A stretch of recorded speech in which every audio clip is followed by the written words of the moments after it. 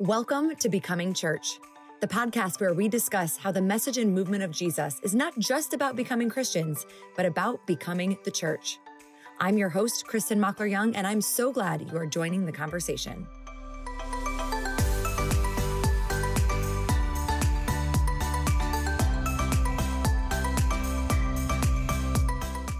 Welcome back to Becoming Church. You are joining us for our Essential series. So some of you might know this because you're part of our growth track at Mosaic, and you're here for the follow-up because either you attended the class and somebody recommended these episodes to you, or you're planning to attend and you're like, wait, let me get the answers to the questions before I show up. And some of you might not be part of our Essentials classes, and that is also okay. What we're doing there at Mosaic is we're talking about the things that we believe are essential to our faith as Christians. But here on the podcast, we get to deep dive it a little bit more and figure out how those things are actually essential to us living out becoming the church. So we are going to do something special as we get into our conversation about scripture in the Bible, in that this is actually going to be a two-part episode. I'm here with Ashley Fossil, who I will introduce to you in just a second. She has so much knowledge that I don't want to squeeze it in or limit her to just one episode. So this first part is going to be more about the Bible itself. And then the second part will help you with the practicals of how you can actually read it and apply it in your own life. So for those of you who have not met her, Ashley Fossil, welcome back to the podcast. Thank you. Glad to be here. So glad to have you here. We joke that you are the Mosaic resource library. So you're the first person to have two episodes for the same topic. There's a lot to talk about when it comes to the Bible, right? There is. Oh my gosh, there's so much. There's so much that we should talk about, so much maybe that shouldn't be talked about. Let's start with an easy one because you are married to Naeem. You two started Mosaic 17 years ago. So thinking specifically about Mosaic, what is it that we believe about the Bible? Well, I would say we actually have a very high view of the Bible. We do believe the Bible is inspired by God, but we don't hold on to it tightly in a legalistic kind of way.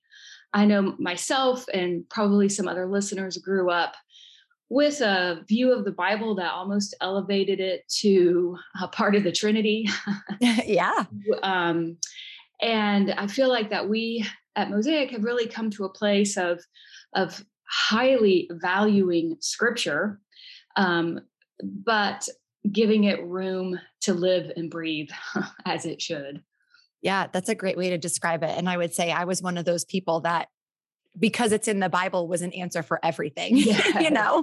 Like growing up, if we had any questions, it was just like, well, because it's in the Bible. And it really was like God, Jesus. Really, for me, it was God, Jesus in the Bible, because we didn't talk about the Holy Spirit at all. Right. But yeah, very, very similar for me as well.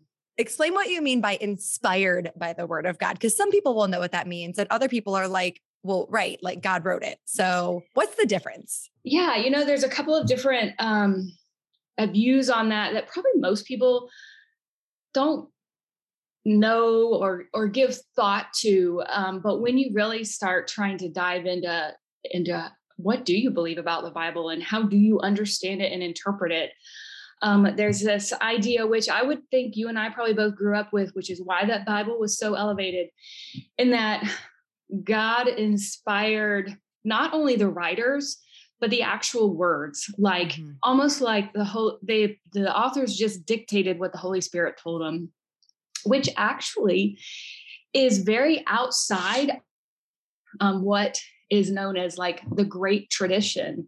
So if you think about 2,000 years of church history and the early church fathers and people who have been trying to make sense of the Bible for 2,000 years, in general, that view is actually not in line with tradition. I think more of what we believe is that God inspired the authors to write, but he did not dictate word for word what they were going to say, which is one reason why a big word that can cause a lot of confusion is this concept of inerrant or inerrancy. That if you hold to such a view of the Bible that you pretty much believe it was dictated by the Holy Spirit, then you can believe it's inerrant, meaning it is without fault. It is completely accurate, and there's no contradictions. And if you think there are, then you're just reading it incorrectly. But those of us who, believe God inspired the Bible but did not dictate it, we don't have to hold tight to that inerrant concept, which actually, interestingly enough, is a relatively new concept. The idea of the Bible being inerrant without fault only came about really in the 19th century. In part, it was a reaction to the Enlightenment. Oh my gosh. Yes. And so while some people were maybe brought up in a church that just screamed inerrancy, and if you didn't hold to that, then you didn't believe the Bible. I mean, it's a relatively new concept. It's not really part of historical Christianity. What we do believe is that the Bible is infallible, which means it's trustworthy. I heard it said that when referring to scripture, the term infallible is usually used to mean reliable and trustworthy.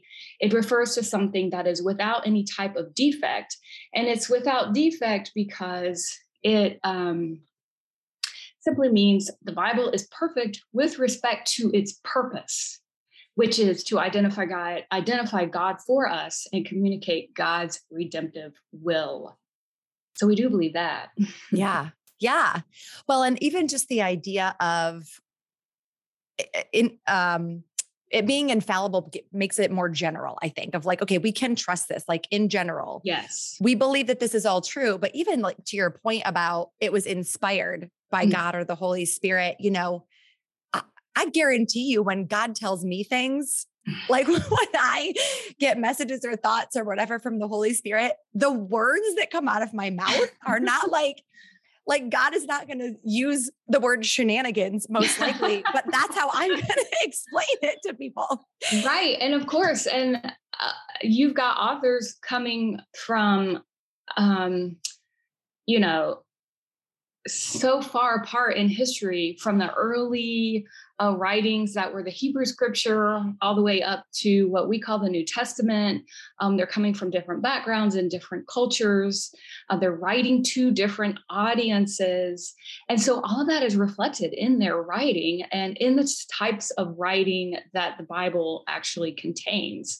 It's not just one book that has an opening chapter and an ending chapter. I think we've made reference to that it's a library more than that it's a book. And which is one reason you'll hear around Mosaic more, we refer to the scriptures rather than the Bible. And we won't, hopefully, we try not to say the Bible says, right? Because it's actually a written document, it's scriptures, and we're reading and interpreting them.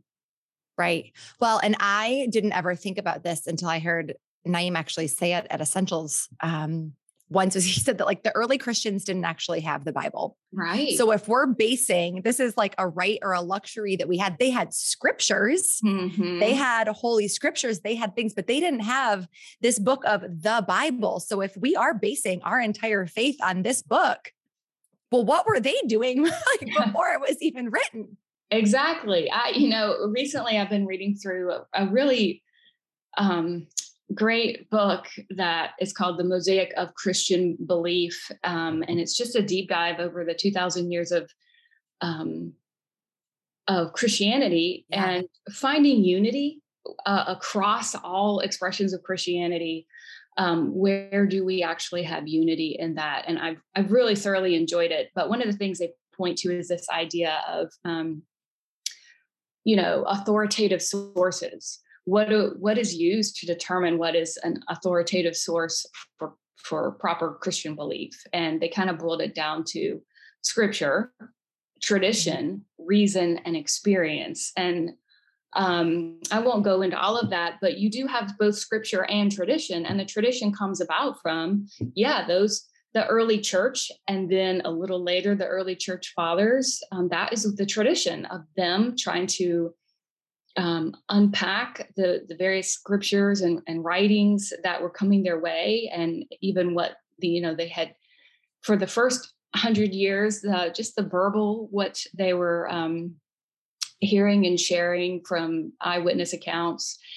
And then they had to kind of come to terms with, okay, what is authoritative? What are we going to land on? What do we believe about it? And so I think that's always something to be able to go back to. We've been interpreting scripture for 2,000 years. And so for anyone to say, well, the Bible says, or this concept of sola scriptura, which means the Bible alone, well, no one in history has ever been able to just say the Bible alone, because it has always been interpreted. It has always been people trying to figure out what is the meaning behind whatever it is that they're reading. And they bring that to that interpretation. They bring their own personal cultural dynamics and preconceived ideas and biases and all of that, whether they think they are or not. We all do, and every single theologian ever has. And yeah, I think that we take these, like, you know, early Bible writers or interpreters or translators, and we put them up on this pedestal, almost like sometimes it can happen even in celebrity culture with pastors. But like, I think we do it historically even more to go, okay, well, of course, when we interpret the Bible, we're bringing all of this with us, but we're like, but these people were special and they just knew exactly what God meant. It's like, well, no, of course they didn't. Right. Of course they were bringing themselves and the terminology of their time and the context of their culture and so many other things. Yeah. We forget that, you know? Mm-hmm. You know, I think you mentioned too a second ago, tradition and experience. And I think one of the things that gets tricky about the Bible and sometimes what can mess people up in believing the Bible is the contradictions that are in there, right? Because you might read one thing and then somewhere else you interpret something that seems to be a contradiction. Do you have anything? I've got like a 2-part thing. Do you have anything on that? Like why there might be contradictions within the pages themselves? I mean, part of that comes about from, we are assuming these authors are using the same framework that we write and read from. Mm. And so I read something recently that, like, you know, when Paul was writing, he wasn't trying to write in a way that we take for granted. We think he is writing from. It's more that, in fact, for example, Romans. Rome was the capital of the Roman Empire, right? It was the seat of justice. And so the book of Romans, his writing technique for that actual book was more of like, almost like a lawyer making a court case. Yeah. And so some of the phrases he uses or the things he uses, it's to make a particular point in a particular style of a structured writing. And so the way, if you go and read like some court documents versus you read a history book, well, it's going to be very different. And the points they're making are different. And even with some of the Gospels, like when people try to like match the Gospels up and make them fit together in a timeline and make them agree with everything, but that wasn't the goal. They're maybe moving some stories around or combining some stories because they're trying to make a bigger point about the character of God, about what Jesus was doing, about, you know, whatever, the kingdom. And so in their mind, it wasn't like important that they were following this particular bullet point timeline type concept. Like that wasn't even a part of their mentality. Right. And so we're trying, when we get caught up in stuff like that, and there's a lot of instances. I mean, you could have a whole nother podcast, and there's podcasts out there you can listen to that help you understand the contradictions, the seeming contradictions, or, you know, whatever. The other thing too is you have to read it all in context. Yeah. So like, again, even if you pull out like one line from Romans and you build a whole proof text on that, which is a single Bible reference used to try to, you know, make an issue or, you know, prove a point. Yeah. You've just missed the whole context of the case he was building. So just like math builds on itself, he was building a case on itself. So if you take a point out of the context of where he's building it to go to, it can have a completely different meaning. Yeah. I love that you said they weren't like, I can just like, Paul's not sitting there going, all right, they would have just read the gospels and then they would have read Acts. So here's what I'm going to write now in Romans, because I know the people always are going to read that. Like he wasn't thinking that. No. And it is not only that. I use the Cultural Background Studies Bible, I think is what the actual title is. And so many more times than I ever would have thought when I'm reading the footnotes, it's like this particular phrase was used because of who the writer was writing to, like who the audience was. And so many times there's a little asterisk and it's like, this phrase seems super weird, but to the people listening, it's almost like they're sliding in these hidden meanings to like, if this is a terrible example, but it's the only one in my brain. Like if I'm doing something theological and I'm like, YOLO, like I would not have to explain like, okay, guys, that means you only live once. Like they just are talking to the people they're talking to, right? Assuming that they're going to understand the terms and the phrases and the things that they're using. And so we forget that, then we take it and we read it off a page and like, people in thousands of years would be like, oh, YOLO means this. And they like put a whole different meaning to it. And that even you touched on like different types of writing too. There's like legal documents, but there's also letters. There's also poetry. There's a ton of different references. Yes. And I think we get ourselves into trouble when we read them all the same. Right. Definitely. And even some things that, again, a more modern reading of certain passages or scriptures that the Jewish people themselves with the Old Testament, or even, more historical Christianity, didn't read it as literal themselves. And we try to force literalism into stuff. Even like the whole, we won't dive too much into this at all, but like creation. Like it wasn't until Darwin's time, that wasn't a huge debate about whether the creation narrative was literal or figurative. Yeah. So, there's so much. And I feel like the more I've moved away from my very narrow framework for how I was taught to read scripture, to really moving into a more broad, open space for reading and understanding scripture, I feel like I actually have a higher value for it. I feel like I get more out of it. It's even more important to me in my life because I'm not trying to force it in to make sense or to agree or to fit a certain narrative that I think it's supposed to fit. That actually, I love that. And I would say the same for me as I've come away with, I feel like I have less answers, but better understanding.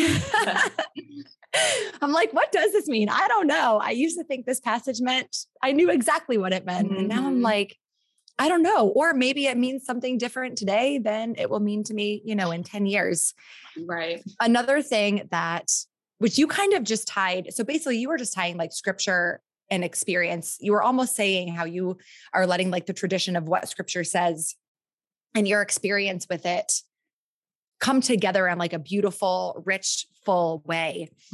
But I feel like that is a conversation, an argument, a debate, whatever you want to call it right now, where the people who want to say that the Bible is inerrant and true and everything, like they're pushing back on experience. Have you noticed this? Have you been involved in this at all? Yes. I've definitely seen that. And I feel like some of that is a bit of a fear. It's almost like if you quit, I just keep coming back to this because I don't know, visually for me, but like if you take your hands off the Bible and quit gripping it so hard, then you're just going to let it all go and walk away from it. Whereas I have personally, and in the people around me, have seen the opposite of that. Maybe they go through a season of kind of, I'm just going to be hands off for a while, but then it actually just allows people to move forward into a place of, just a better relationship with the Bible, with scripture. Yeah. It feels like control. It feels like they're trying to control. Yeah, definitely. Yeah. And I think too, that with the experience piece of it, it's like, okay, well, how do we know that we're supposed to experience God because we read it in the Bible. Like they have to go Right. hand in hand. Yes, we can feel it and we have the experience, but the only way that I would ever be able to explain what the presence of God feels like is by reading scripture and going, oh, Jesus told us Yeah. he was going to send the Holy Spirit in his place. So now we can make sense of this. Like to me, I don't understand. I think, like you said, it is a fear how you can separate tradition and experience because you're just memorizing words on a page and just having this head knowledge that doesn't really do anything for you. Right. And not to say there aren't people out there who are, elevating experience over. If your experience contradicts what you're going to be reading throughout scripture, of course. I mean, I feel like that's common sense. Maybe that's not everyone like moves through that framework of, well, it's just common sense.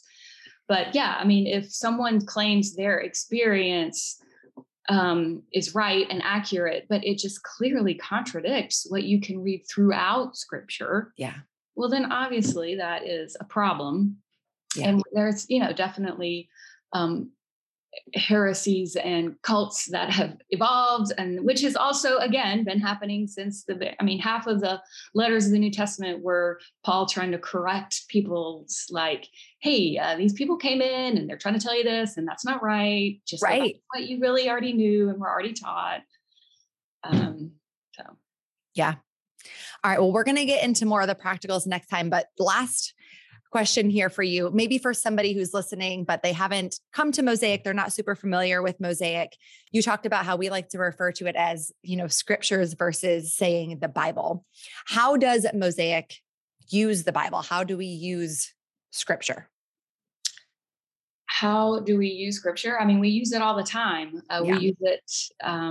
It is our absolute foundation for sure. Yeah.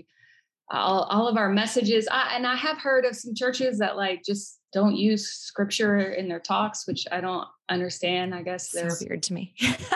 like pep talks, but we absolutely use scripture.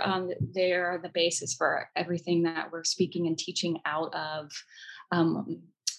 And I mean, in fact, we've recently done a 21-day fasting and prayer focus, which every single morning we posted, a scripture to pray through and focus on for the day. So we use it all the time in every aspect of what we do. And I would say we even take it to the next step and use other resources. Like, yes, we read the Bible and we're reading scripture, but for all of us on staff, I know that we also are trying to dig deeper with other theologians that we trust or other resources to get maybe the perspectives that we didn't have growing up necessarily, yes. from the teachers that we had. So yes, definitely a foundation of everything we do. All right, Ash, thanks for being here with us today. Guys, thanks for listening. We hope that this has been helpful. If you have specific questions about scripture or the Bible, we would love for you to engage with us on social media. You can drop your comments wherever we kind of promote and highlight this post. You can always send us an email and make sure that you share this episode if it's been helpful. We'll see you next time.